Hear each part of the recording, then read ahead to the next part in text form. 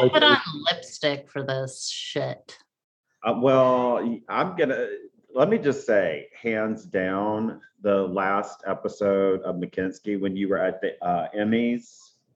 Oh. Your silvery dress with your hair all done and your makeup. I was like, girl, that's a long way from overall. I know, right? I needed a team. I needed a team to make that happen.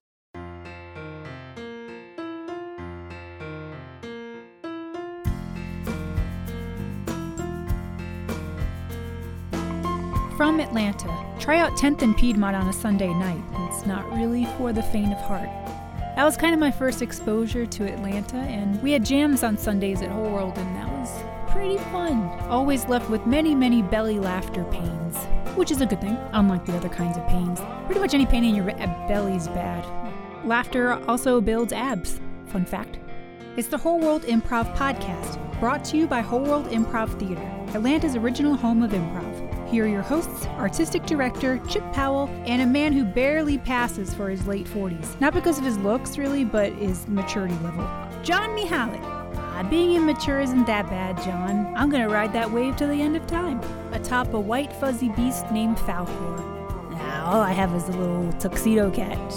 Her name's Emery. She's like a person. Her litter box room was accidentally closed last night. I don't know how, but she pooped on the bath mat in the middle of the night, and she folded up the bath mat perpendicularly, perfect. And so I woke up to this just smelly bathroom, but the bath mat was perfectly in there. And there was poop. I was proud. She knows how to fold. I should have children or something.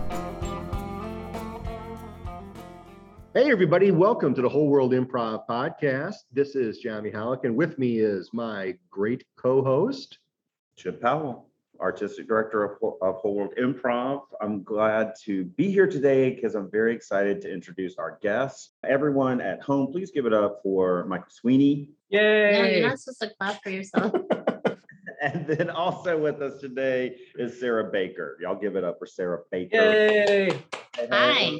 So guys, this is our 26th year. We're leading up to 27, and a lot has happened in that time frame. The very beginnings of Whole World are kind of where we're focused right now on our origins. So Michael, tell us, how and when did you find Whole World Theater? I went to school with Jennifer Horn. Then I came down to Atlanta to intern at the Alliance Theater where she had interned. She told me about this new theater that she was starting with her husband-to-be, I think at the time, and all these really cool people that were involved. So she invited me over to kind of start rehearsing with them. This was when it was over in Little Five, I think. Yeah, in Elizabeth Street. Yeah, Elizabeth Street space, which I don't think I've thought of Elizabeth Street until just this moment in years. But I started rehearsing with them over there, and I was still interning at the time at the Alliance. So I was kind of moonlighting and coming over to rehearse with everybody at Whole World. And at the time, the management of Whole World was more lax about like, oh, well, your commitment isn't 100% to us because you're already doing this other thing, but we want to have you come over when you can. Mm-hmm. So I would come and rehearse with everybody. I wasn't able to do shows because I didn't have time because I was at the Alliance 6 days a week, but I would rehearse with them on Sunday nights. And then I stayed with them for, once I left the Alliance, which is a funny story in and of itself, but.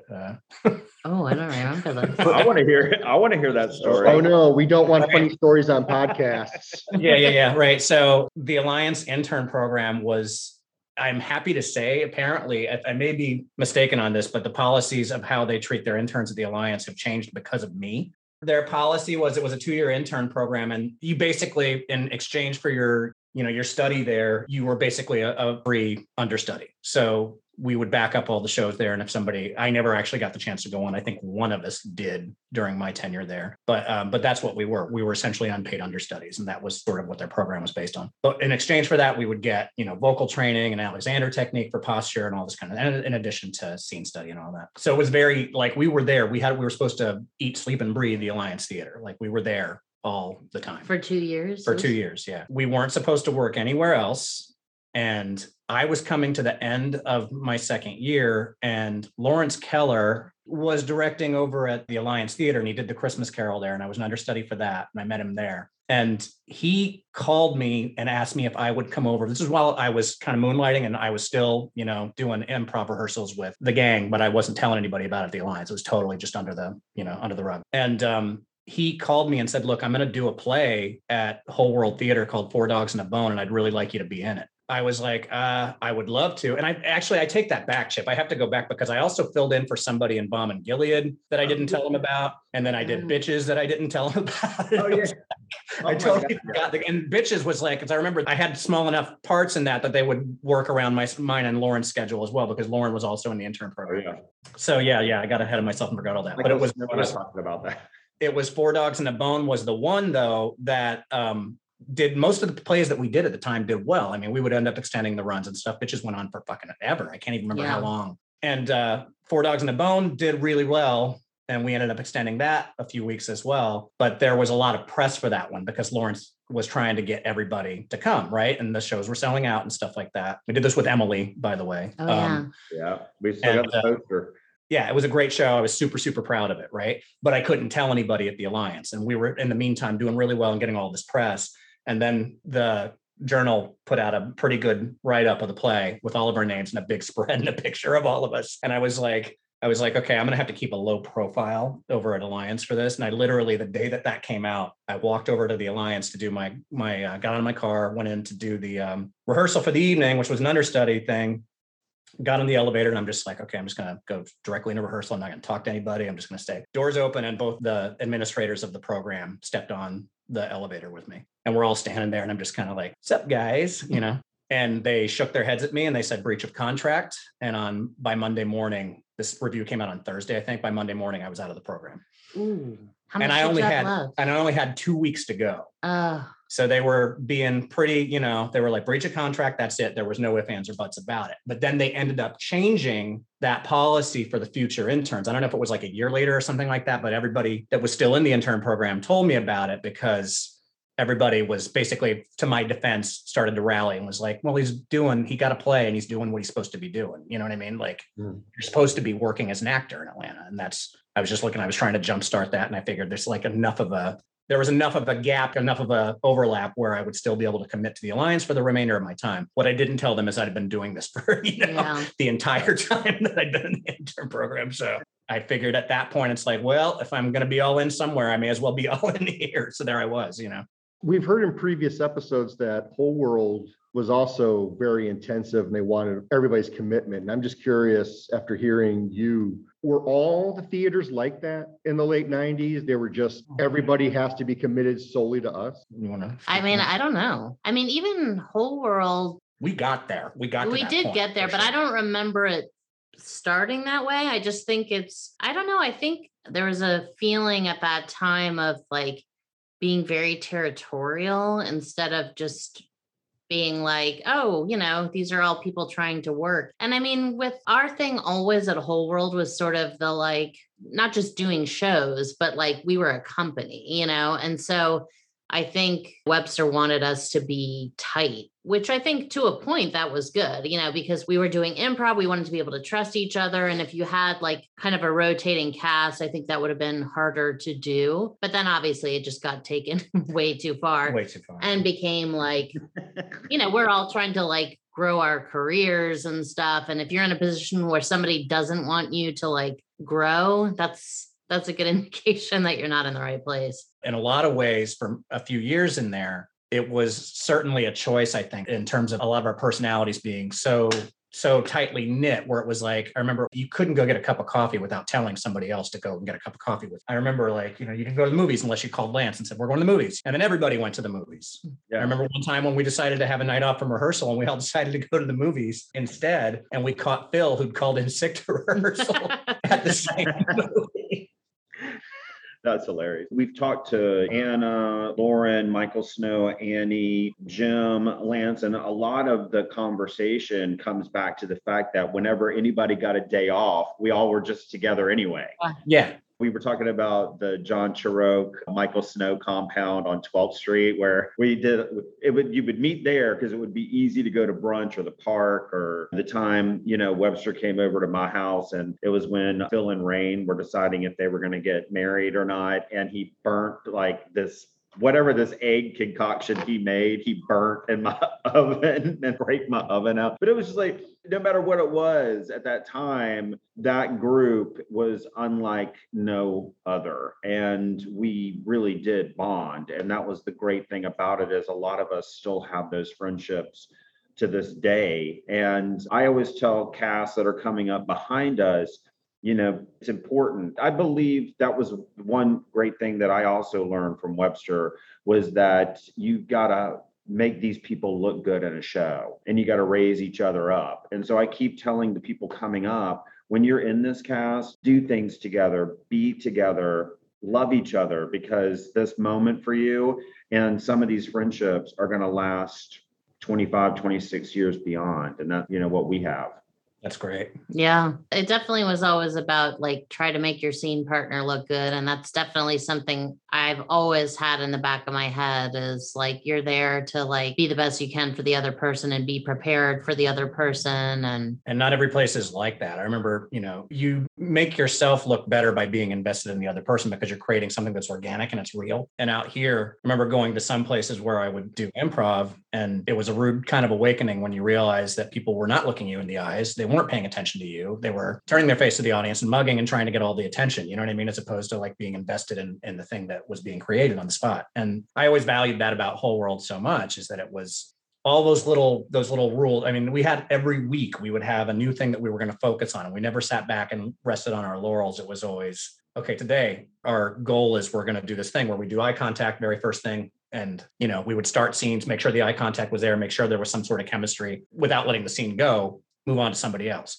just to make sure that we were always covering all those basic terms of how to start a scene. And that's why they always worked. I think when we got to the point where we were doing all those crazy sold out shows week after week after week, and we were all so close, it was because of that partly, you know what I mean? All of us investing in each other on stage. And it was just a different game too. I mean, out here, we're obviously coming from LA. Out here, it's such an individual game, because a lot of people are using these improv theaters or sketch theaters as a means to further their career. And when we started at Whole World, we were all just like young artists who wanted to create stuff. We weren't really thinking about what is it going to get us. We were just wanting to create something pure. So the sort of philosophy of becoming close, of building each other up, of supporting your scene partners on stage and off, and building that trust was a good thing to build a group. But yeah, when you're out here in a lot of places, everything is more transient and it's a means to an end.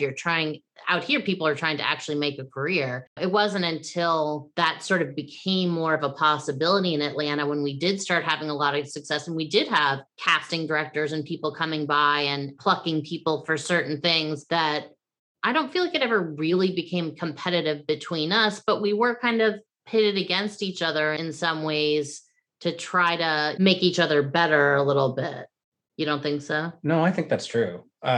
I didn't know if you were going in the direction of when we got to that place where it was like, no, you can't go anywhere else. You can't do these other. Yeah. Well, but also, it would be like, I don't think this person is doing well, so I'm putting them back in this like lesser group for a while. Right. You got to take a couple weeks off. Yeah. You know what I mean? Or like you're not getting cast in the show because you had one bad night or something like that. Do you remember, Sarah, do you remember the night that it was you, me, Thomas, and Emily, and we were told that we had to go down to third space and work on ourselves?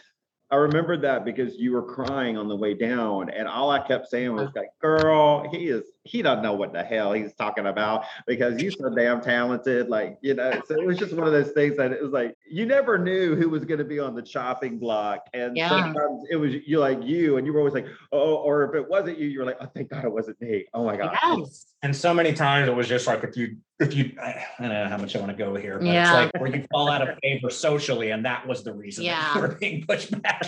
You challenged somebody and they didn't like it very much. You know. Or maybe you did. Maybe you had a bad show and then, and obviously, and that's when things started to get tricky because we were all like live wires and like raw, you know, we were all just learning and we were so invested. So when that started to happen where it would be like, oh, I'm putting Jimmy on ice for a few weeks. And sometimes like in that case, it was like, this guy is getting too confident. I want to knock him down a few pegs. But, you know, it was so wrecking to our confidence. And I think that's when seeds of mistrust got sort of sown in the group until we finally figured out like, oh, this isn't anything really between us. There is a source for this negative energy. And maybe we need to align and focus against that. Anyway. Yeah, at that point, like people who had been with the company since the very beginning, getting asked to leave and stuff. And you know, and I know the reality of life outside of the bubble that this was is that you don't do well in a show or whatever, then you don't get asked back. I get that. You know what I mean? But it's like, in this case, it was more of a, no, we've all decided, you're done, you're out, or I've decided, you're done. Yeah. That's it.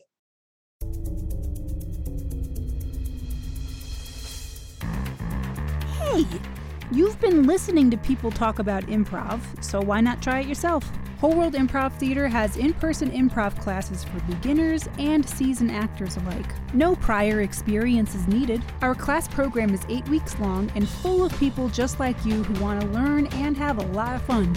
Just check out our website to learn more or sign up. The website is wholeworldtheater.com, and that's theater with an R-E at the end, because we're fancy.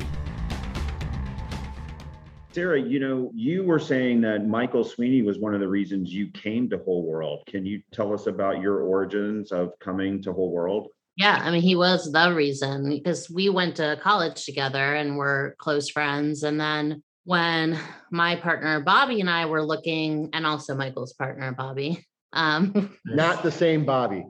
No, it's the same Bobby. It's the same Bobby. It's the same Bobby. I think Bobby's everybody's partner. That's true. He's probably Michael Snow's partner too. True. Yeah, it's whatever. He tends to be more intimate with me. That's true.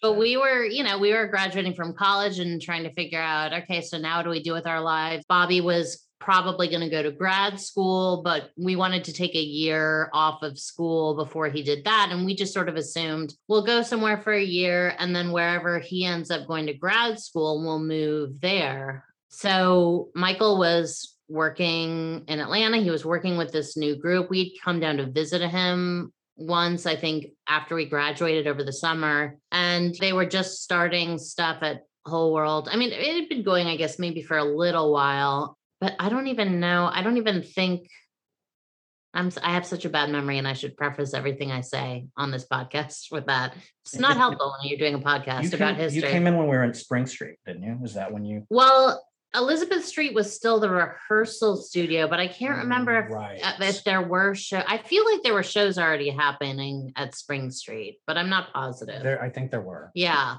Yeah. So we come and visited, saw what was going on there. And it was like, oh, well, that'd be a good place to go. Atlanta is like a kind of an easier city to start out in, just being two broke recent graduates. And we at least knew one person. And I knew Jen a little bit, not so much, but I knew Jennifer Horn from school a little bit too. So we decided to come down and I was like, well, at least that's somewhere I can I knew I could at least take classes at Whole World and try to get something going. Yeah. So we kind of followed him down there and I started taking classes and I feel like it progressed pretty quickly. Yeah. At that time, I don't even know what your process is now, but at that time it was I basically took classes until Webster was like, okay, we're going to try you out in a show. And it was myself and I can't remember his last name, Tom Blanford. Blanford, I think. Sidney Smythe.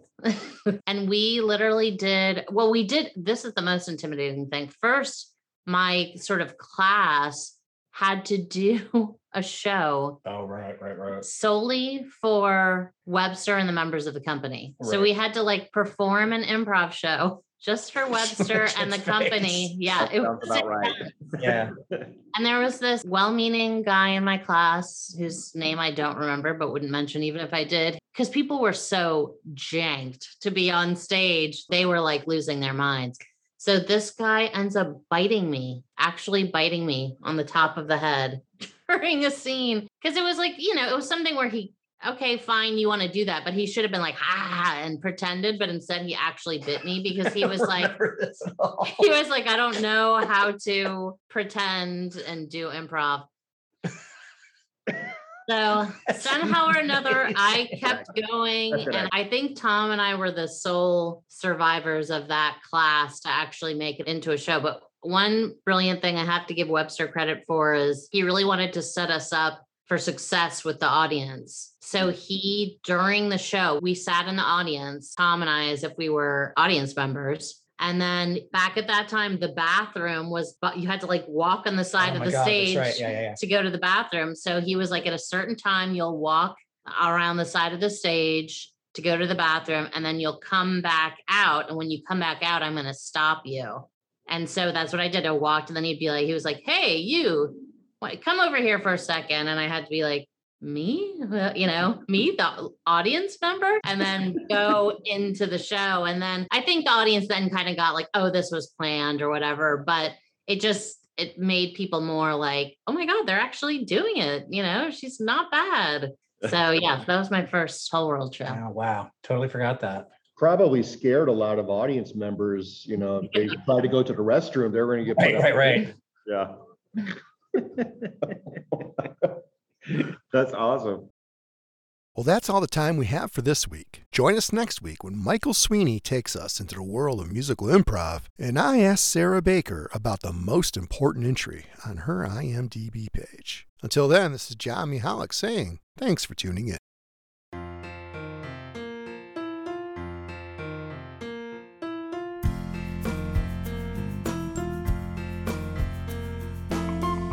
Thanks for listening to the Whole World Improv Theater Podcast, the kind of podcast you could bring home to meet mom if we didn't randomly yell fuck so much.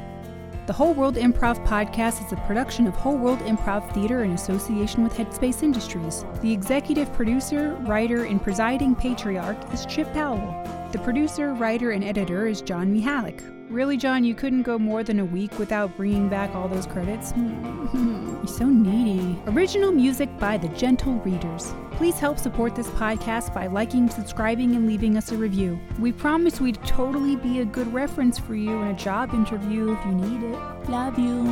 Whole World Improv Theater is a 501c3 nonprofit theater. Please support by donating at our website, wholeworldtheater.com. And remember, it's tax deductible. It'll be the funniest thing you declare on your taxes this year. Additional writing and voiceover from me, Kate Arlo. I'm the size of a planter's peanut, and I look and smell like one too. Thanks for listening. We'll see you next week.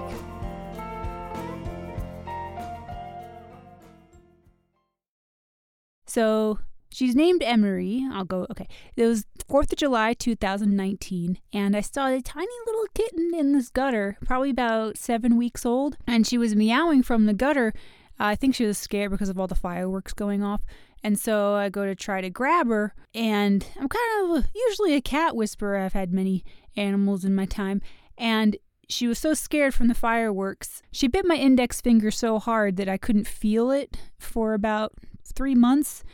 And I went to the urgent care, and they said, "Oh, go get a rabies shot from the ER just in case." And then I had to do all the sequence of rabies shots for a while. But I finally caught her and adopted her and named her Emery because I was in Emery emergency room. And now she's my buddy.